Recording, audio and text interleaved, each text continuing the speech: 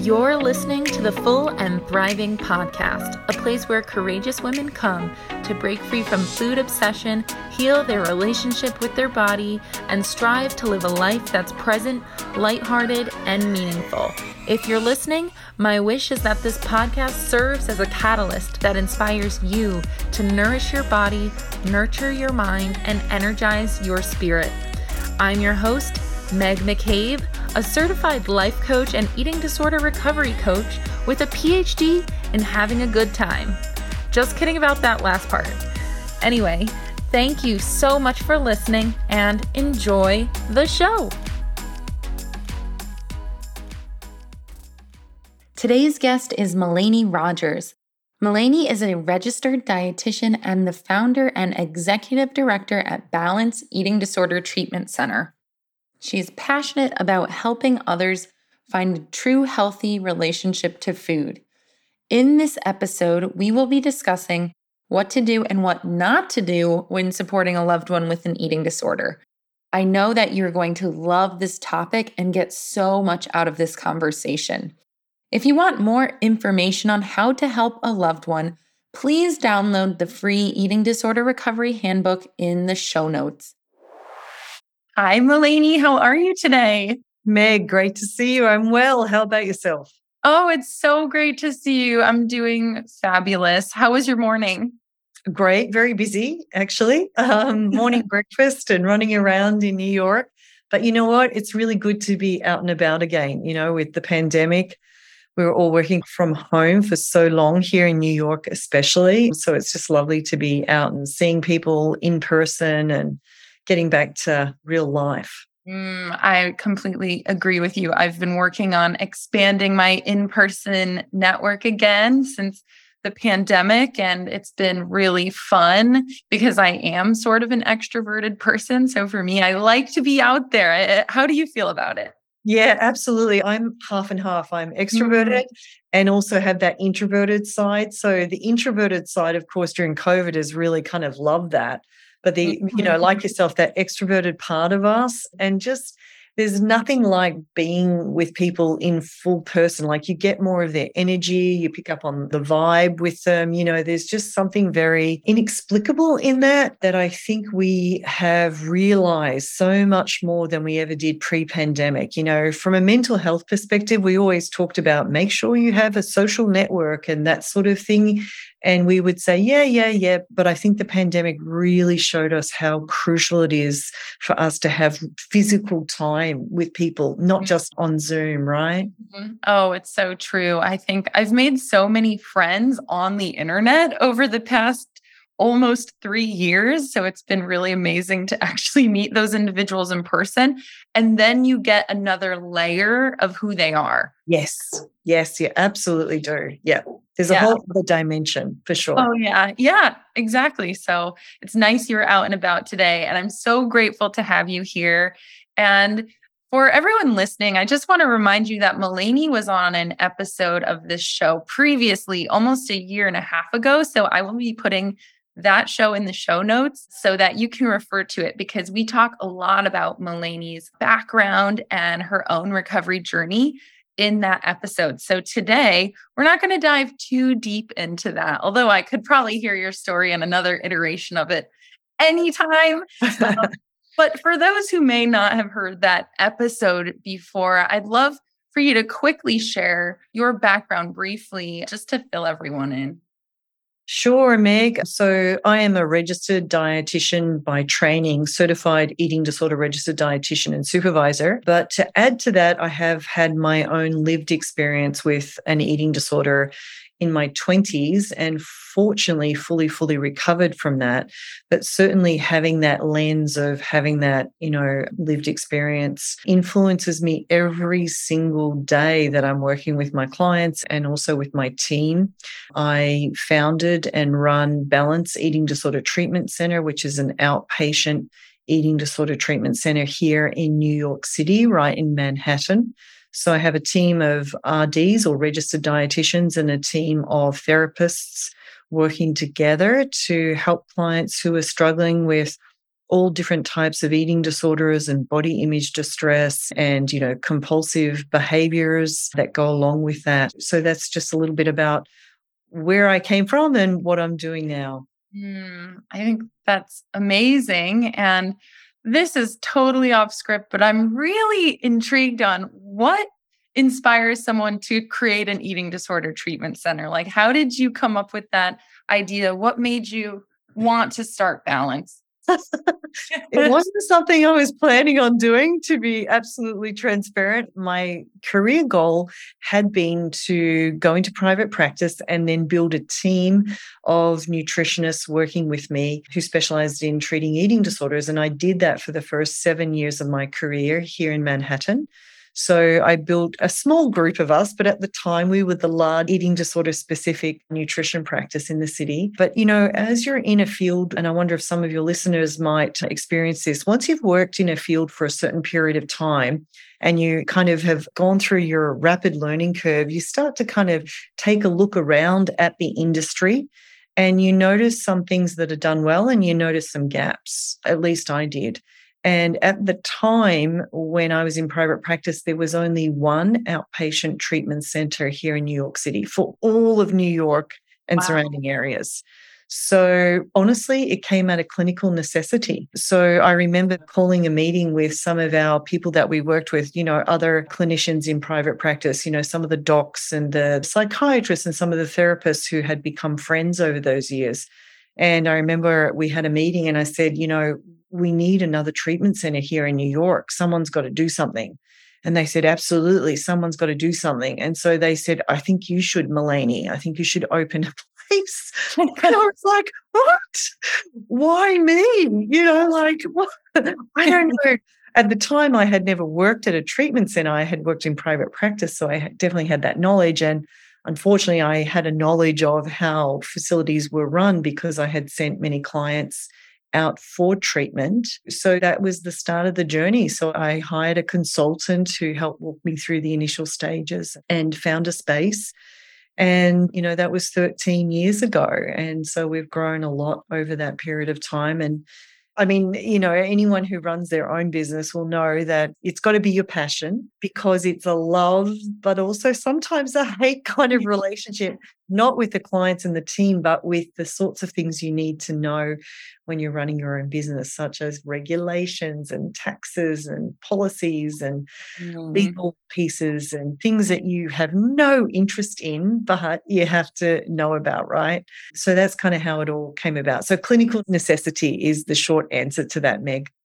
Wow. I'm so glad I asked because I hadn't heard that story before. And it's really inspiring to know how Balance came to be. I just really admire what all of you are doing over at Balance. I think you are always the most up to date with like research and evidence-based practices and just keeping things socially like inclusive. And, I just love it. So I was curious, but that isn't even the subject we were going to dive into today. And I want to dive into this because I think you're the right person to talk about this with. And today the plan is to discuss how to support someone as they start their eating disorder recovery journey. And also, so it's sort of what to do and what not to do when supporting a loved one. And this is all inspired from the recovery guidebook on the Balance site that we will link to in the show notes as well. It's a free downloadable guidebook, which is so helpful. So, Melanie, thinking about starting the conversation with a loved one who has an eating disorder, that causes so much anxiety for folks because maybe they don't feel really prepared or they don't know how to approach that. So what is your advice or any suggestions you have on how to start that conversation with the loved one about their struggles? Absolutely. It's a great question, Megan. And you're right. We get this question all the time. And rightly so, it's kind of very intimidating and quite frankly, kind of terrifying to ask that question of a loved one. So there's a couple of things that come up for me around this. Number one, you need to be in the inner circle of that person in order to approach them. So if you're kind of a casual friend, I don't think that's necessarily appropriate.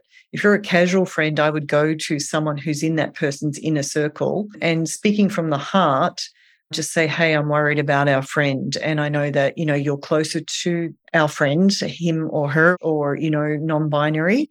Perhaps we need to say something. So to clarify there, first and foremost, not saying anything may feel easier, and maybe sometimes we might rationalize and think that's the right thing to do. But actually, it's really important to let the person know that you're noticing something, but to not attack them. So if this person is someone in my inner circle, let's say it's my daughter or it's my sister or my mother or my uncle, treating them with great compassion and respect. And so to go to them and say, do you mind if I just have a chat? So firstly, kind of, set it up right, and then say, I have noticed that you may be struggling with, food lately, or I have noticed some preoccupation with food lately, or I've noticed that you've been exercising a lot lately. Is everything okay? So I'm coming at it, as you'll notice there, I'm coming at it from behaviors. I'm not saying, hey, I've noticed you've lost weight, or hey, I've noticed you've gained weight, or hey, I've noticed your weight's fluctuated. Because if you go in and talk about the appearance, that person will usually shut down and they'll feel ashamed and embarrassed. The worst thing for someone with an eating disorder is, at least part of the symptoms of an eating disorder, is that you are hyper sensitive around appearance. It's not because our clients with eating disorders are vain. It's because it's actually one of the symptoms of an eating disorder. So if you were to talk to them about appearance changes, they would want the floor to open up and swallow them, So coming at it from a behavioral piece and just very gently. Don't go rat-a-tat-tat-tat. I noticed you did this and then this and this and this and this. Just a one sentence, open it up. Is everything okay? And just know that the automatic response usually will be, I'm perfectly fine, thank you. And they'll shut the conversation down, is usually what will happen. But don't think that they haven't heard you.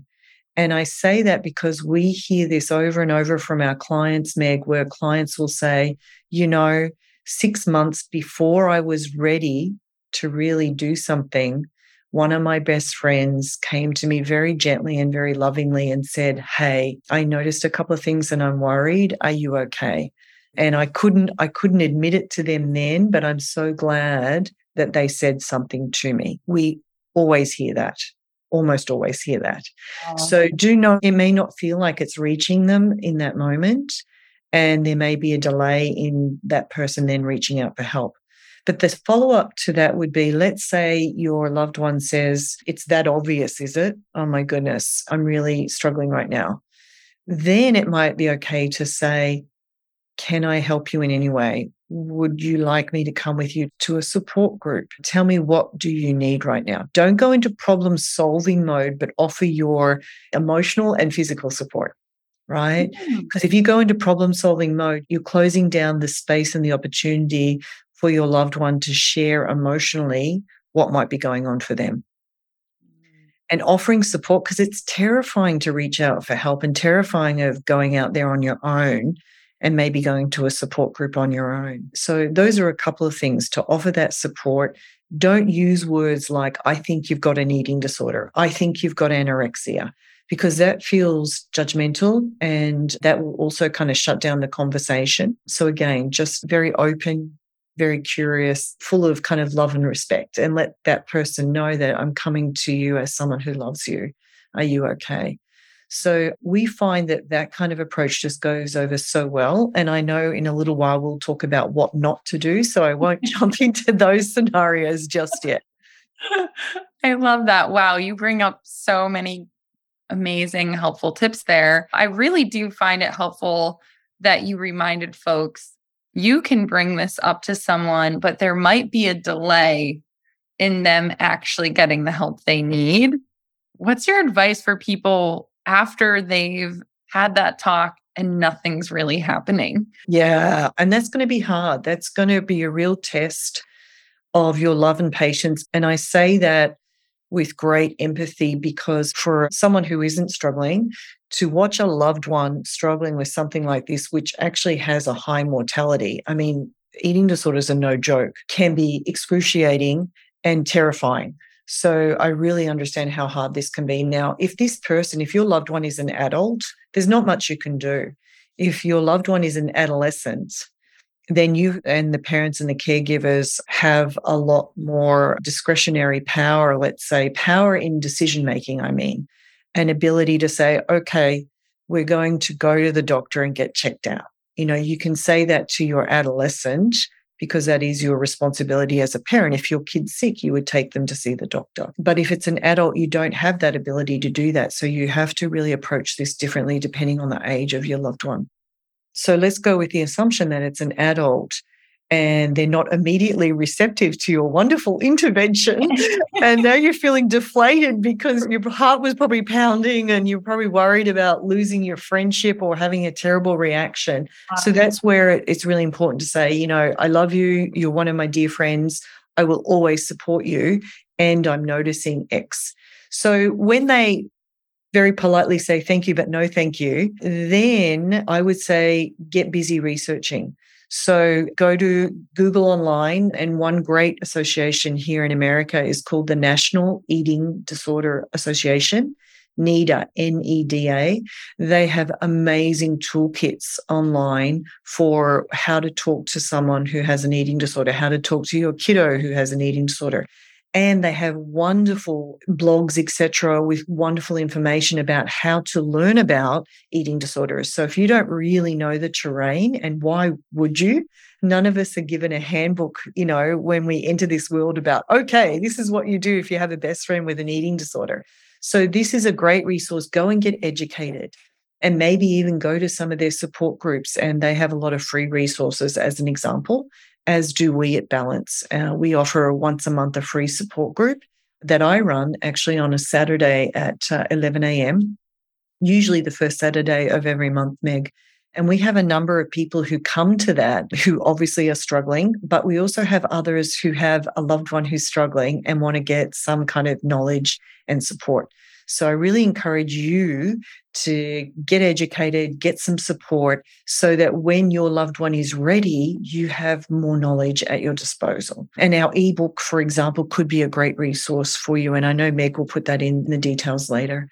So that's kind of what I would recommend while you're waiting. And then, of course, perhaps be careful here, but, speaking to parents, but just be careful because it can feel triangulating. So if you don't tell your friend, like, I'm going to go and talk to your parents, that can feel very threatening. So, if things deteriorate, for example, your friend is really getting into some serious terrain, maybe they've passed out a couple of times, for example, and you're there as a support person and you're saying, I love you as a friend, but I'm really worried for you. Can I accompany you to a doctor? Can we go together? And if they're saying no, no, no, and you're worried about their health in a serious way, it is appropriate to say, I'm really worried, and I think at this stage it would be important to involve your parents.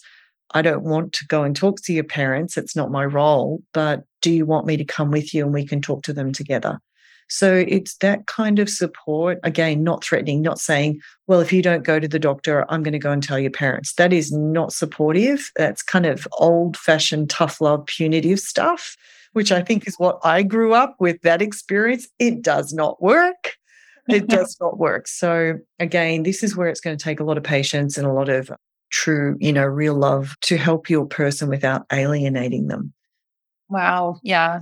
I think that's so helpful. So the idea of going to someone's parents or support behind their back or being punitive about it is a big no.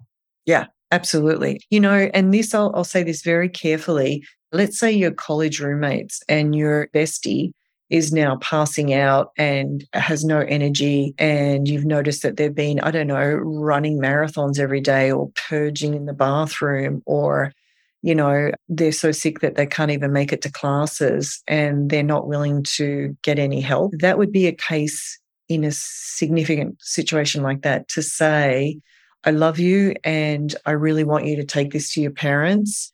And if that feels impossible for you to do, would you like me to talk to them? Because I feel an obligation at this level and a responsibility because I do love you to get your parents involved, because this is getting really, and unfortunately that does put you in a really tricky situation where you may need to, in an extreme situation like that, call parents. And I know that's really tricky because, your friend may be really furious with you initially, but we do find that clients, once they get the treatment they need and they kind of come back around to their real personalities, they reconcile often and are so appreciative for the intervention. So again, that's more when someone's, kind of maybe really presenting with some symptoms that are really detrimental. Yeah, because I just, going behind someone's back is never a good idea. But in that situation where you're telling them up front, this is the steps I feel I need to take for your safety, it's not a secret. Yeah. Yeah. Great advice there. What if the person gets angry at you for bringing up this conversation, or if they have very reactive and emotional when you bring up the eating disorder? Because sometimes they don't say thanks, but no thanks. They're like upset. Hey friends, I have a major announcement. If you are a regular listener of the show, you know that I am the founder of the Recovery Collective, which is the original online eating disorder recovery community for folks all over the world. Well, we will be opening membership doors again for the last time this year, welcoming an entire new group of beautiful humans who are on the path to healing their eating disorders. And guess what? You can be part of that group. When you join the community, you'll have access to live and pre-recorded workshops, group coaching, yoga classes, Nourish and Learn sessions, meditation and journaling sessions, peer support, and more. You'll also gain a community of friends and peers to connect with and encourage you along the way. So head on over to the show notes now and sign up for the waiting list. Myself and 80 other members of this community can't wait to welcome you inside our little home on the internet. All right, so I'll catch you later. Now back to our planned content. Absolutely. And you should probably expect that. I'm laughing because that is probably more of an accurate reaction. Because again, eating disorders are very secretive. There's a lot of shame and embarrassment that people who are struggling are feeling. So to have it being noticed could be humiliating for them. And when someone is feeling humiliated, even though that is not your intention, you haven't done anything wrong, expect people to kind of fight back and get defensive.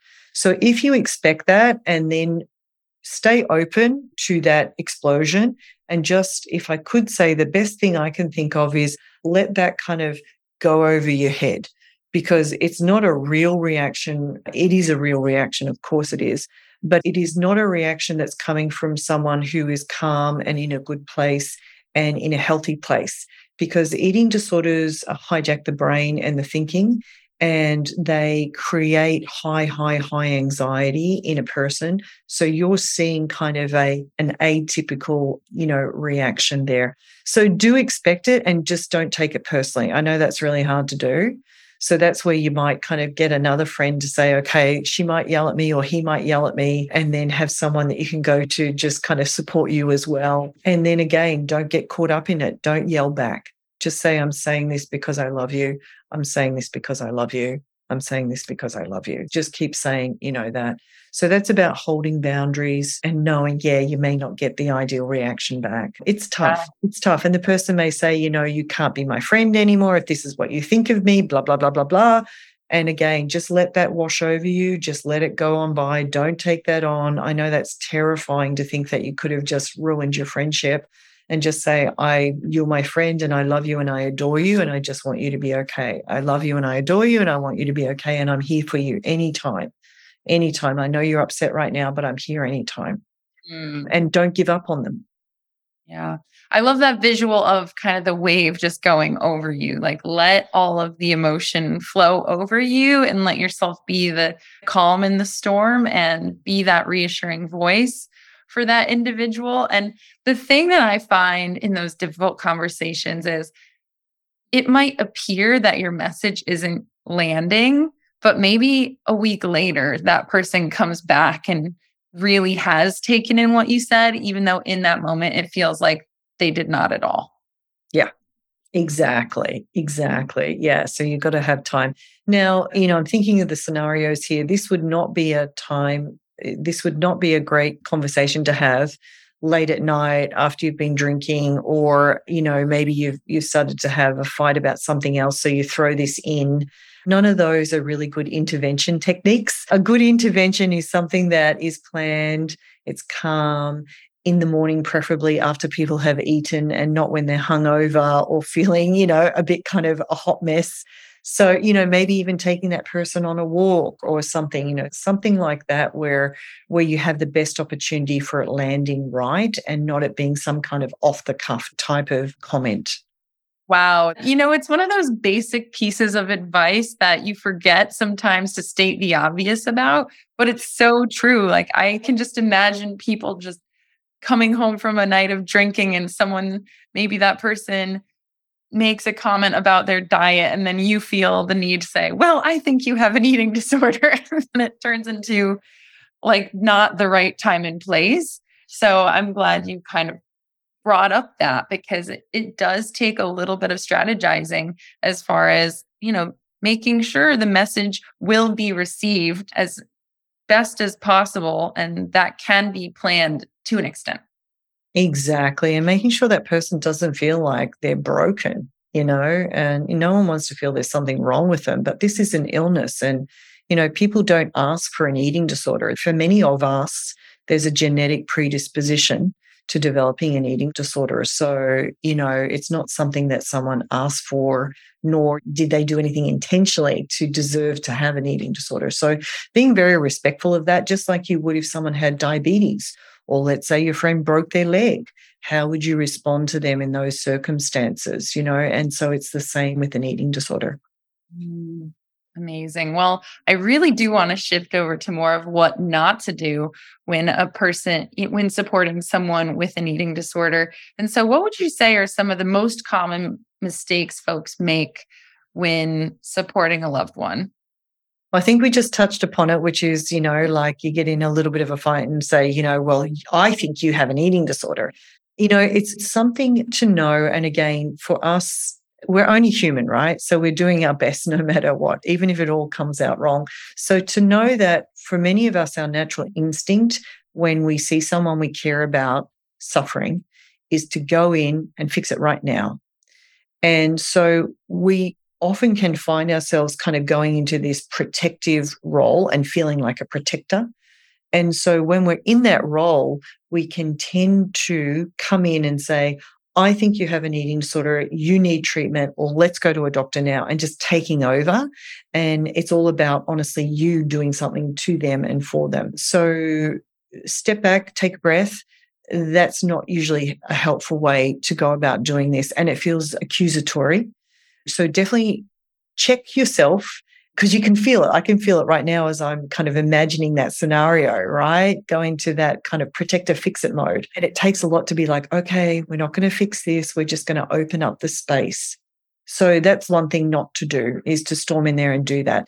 Number two, definitely don't take that information and talk amongst all the friends before talking to the person that you love, or all the cousins or all the families. We've had situations where clients come in and they feel absolutely humiliated and alienated from the very people that they would need to rely upon through their recovery, because it was discussed among many people without that client's knowledge, without that person's knowledge, and keeping secrets. And it feels gossipy then, doesn't it? So definitely not doing that. It's not your information to share.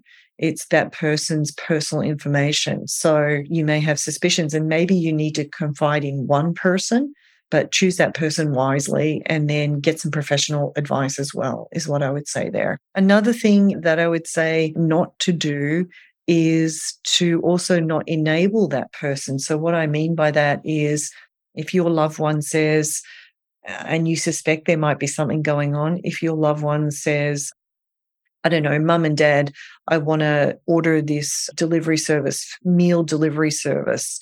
and it's very, very low calorie and I want to, I want to lose some more weight or whatever, maybe that's a time to not just say, okay, dear, maybe that's a time to sit down and say, hey, I've noticed there's been a lot of focus around food for you. Can we talk about that?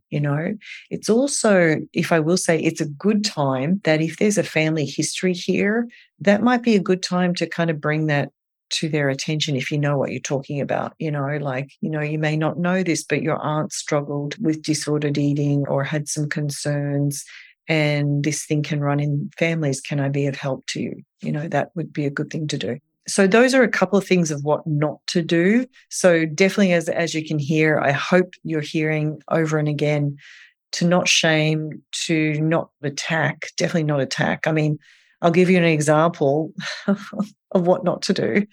My own mother, I am from Australia, so I flew home for a friend's wedding, I think I was home for. And I had started a new job and I had actually lost some weight, but I was fully in recovery. So it wasn't even in my worst period with an eating disorder. And my mother didn't say anything to me for the 2 weeks I was home in Australia. But as soon as I came back to New York, the very next week we had a phone call. And that's when she just went on the attack. I know now that she was scared, but it was horrible. She told me I was ugly and that if I think I look attractive at the weight I was, then I was sorely mistaken, and, not to be so vain. And being told you're ugly by your own mother as a way of kind of trying to get you to go into treatment or look at the issue, not my favorite approach. My heart goes out to you. That's really hard. It was horrible. It was horrible. Yeah. Horrible approach. I had to draw some boundaries there. My mom is awesome. She's a bit of a Mother Teresa, but man, when she gets scared, she goes into that. And she felt helpless because I was on the other side of the world, literally. So I understand now, but that's 20 years later and a lot of therapy. But yeah. I share that experience just because, unfortunately, it's quite common, when we're seeing someone who's struggling, we can feel fear. And when we feel fear, we often don't handle it well. As far as being gentle and respectful and kind, we can go into that attacking mode. So true. Fear brings out scary side of many of us. I'm sorry you had to deal with that, but I know you've been handling it with therapy. So that's yeah. Well, it was a long time ago now, but man. Yeah, wow. What not to do. What not to do. You're like, I have many examples. So those are really helpful, again, pieces of advice, words of wisdom for folks on what not to do with supporting someone with an eating disorder. Well, one of the final tips on the download that Balance offers is reminding folks that you should not tell someone they're not fat. And I just want to ask, why is that important to folks? Yeah, because I hear that a lot. And it's common, because how we were talking about how the eating disorder hijacks the brain, and it actually, the way that it disrupts the brain, it leads to distortion in the brain of how we visually see ourselves. And we actually know from functional MRIs, we're actually able to see how the brain is affected in its functionality. So all that means is that for the person who's struggling, when they look in the mirror, they're not able to truly see their body shape as it truly is. In other words, if they look in the mirror for 1 minute right now, they may look and think, okay, I can handle this. This is okay right now. They may come back 10 minutes later and say, oh, good God, no, I look outrageously, heavy or not myself. And your body doesn't change in 10 minutes, just so viewers understand that physiologically that's impossible. It's all distortion. So what we often see is that person may come to you and say, tell me, do I look fat in this? Tell me I'm not fat. Tell me, do I look fat in this? Do I look fat? Do I look okay in this? And for some of your listeners right now, they may be thinking, ding, ding, ding, ding, ding. Oh my gosh, so-and-so is always doing that. We had a situation where there was the boss, the owner of a company, was doing this to her executive assistant, constantly asking the executive assistant, do I look fat in this? Do I look fat? Which tells you how boundaries also get messed up around the anxiety of I need reassurance that I look okay. And the reason why it's not helpful to say and continue to say 10, 100 times a day, no, you don't look fat, is because, well, first and foremost, it won't help because that person's anxiety, they'll be okay for 1 second and then their anxiety will go through the roof again because of the distortion in how they experience their body. So it's never going to fully be internalized by that person, and they're not going to get to that place of being okay with their body just from you reassuring them. So it's not helpful in that regard. And it's also a huge red flag that they've got enormous body image distress. So there's a lot going on for them. Really fascinating, and also a good reminder for folks out there who are constantly asking their partner if they look fat. Like, you're not really going to get that body image healing by constantly externally asking that question. So really, really interesting stuff. I thought that was a good tip to add on your downloadable. So, wow, Melanie, our time is really flying by. This episode is full of helpful tidbits. So I appreciate that. And just before we wrap up, I did want to ask you if there's anything you'd like to promote or share with the community while you're on here and you have this space. Absolutely. Thanks so much, Meg. It's a pleasure to be on here today. So I'd like to absolutely encourage people to check out our website, which is balancedtx.com. That's balance with a D. And we have a lot of wonderful resources on there, including our free downloadable ebook, which is the Anti-Diet. And it's filled with tips, etc., on how to navigate this very diet-centric culture that we're in, and how to take care of yourself in a very real and caring way. So definitely check that out. And if I may, Meg, plug the fact that I'm actually launching a new coaching business myself in the new year, where I'm going to be training up coaches to learn how to work with clients who have more disordered eating and body image distress, not full-blown eating disorders, which is what we do at Balance, but about 80% of the population is living with disordered eating and body image distress. And so we're going to certify coaches to be able to help us and work with that part of the population, and also start taking on clients directly to support them in that arena. We've seen in the health and wellness field, there's a lot of people out there coaching in the field who are not using evidence-based treatments. Unlike yourself, Meg, your certification is so buttoned up and such a valuable asset to the field. But there's a lot out there that isn't. So this is kind of my response to that. So if there are folks out there who have their own lived experience and want to maybe work in the field, this could be a way of possibly doing that. So I just want to put that out there. And that's called Redefine Wellness. And our new website will be out in January.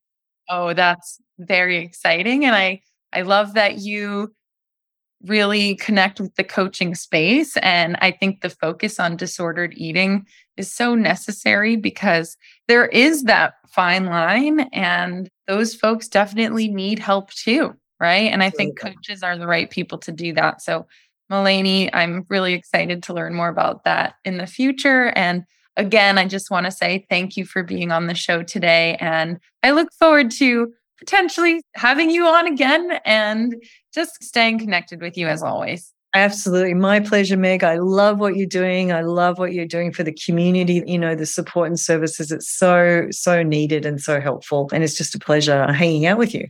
Absolutely. All right. Take care. Okay. Bye for now. Bye.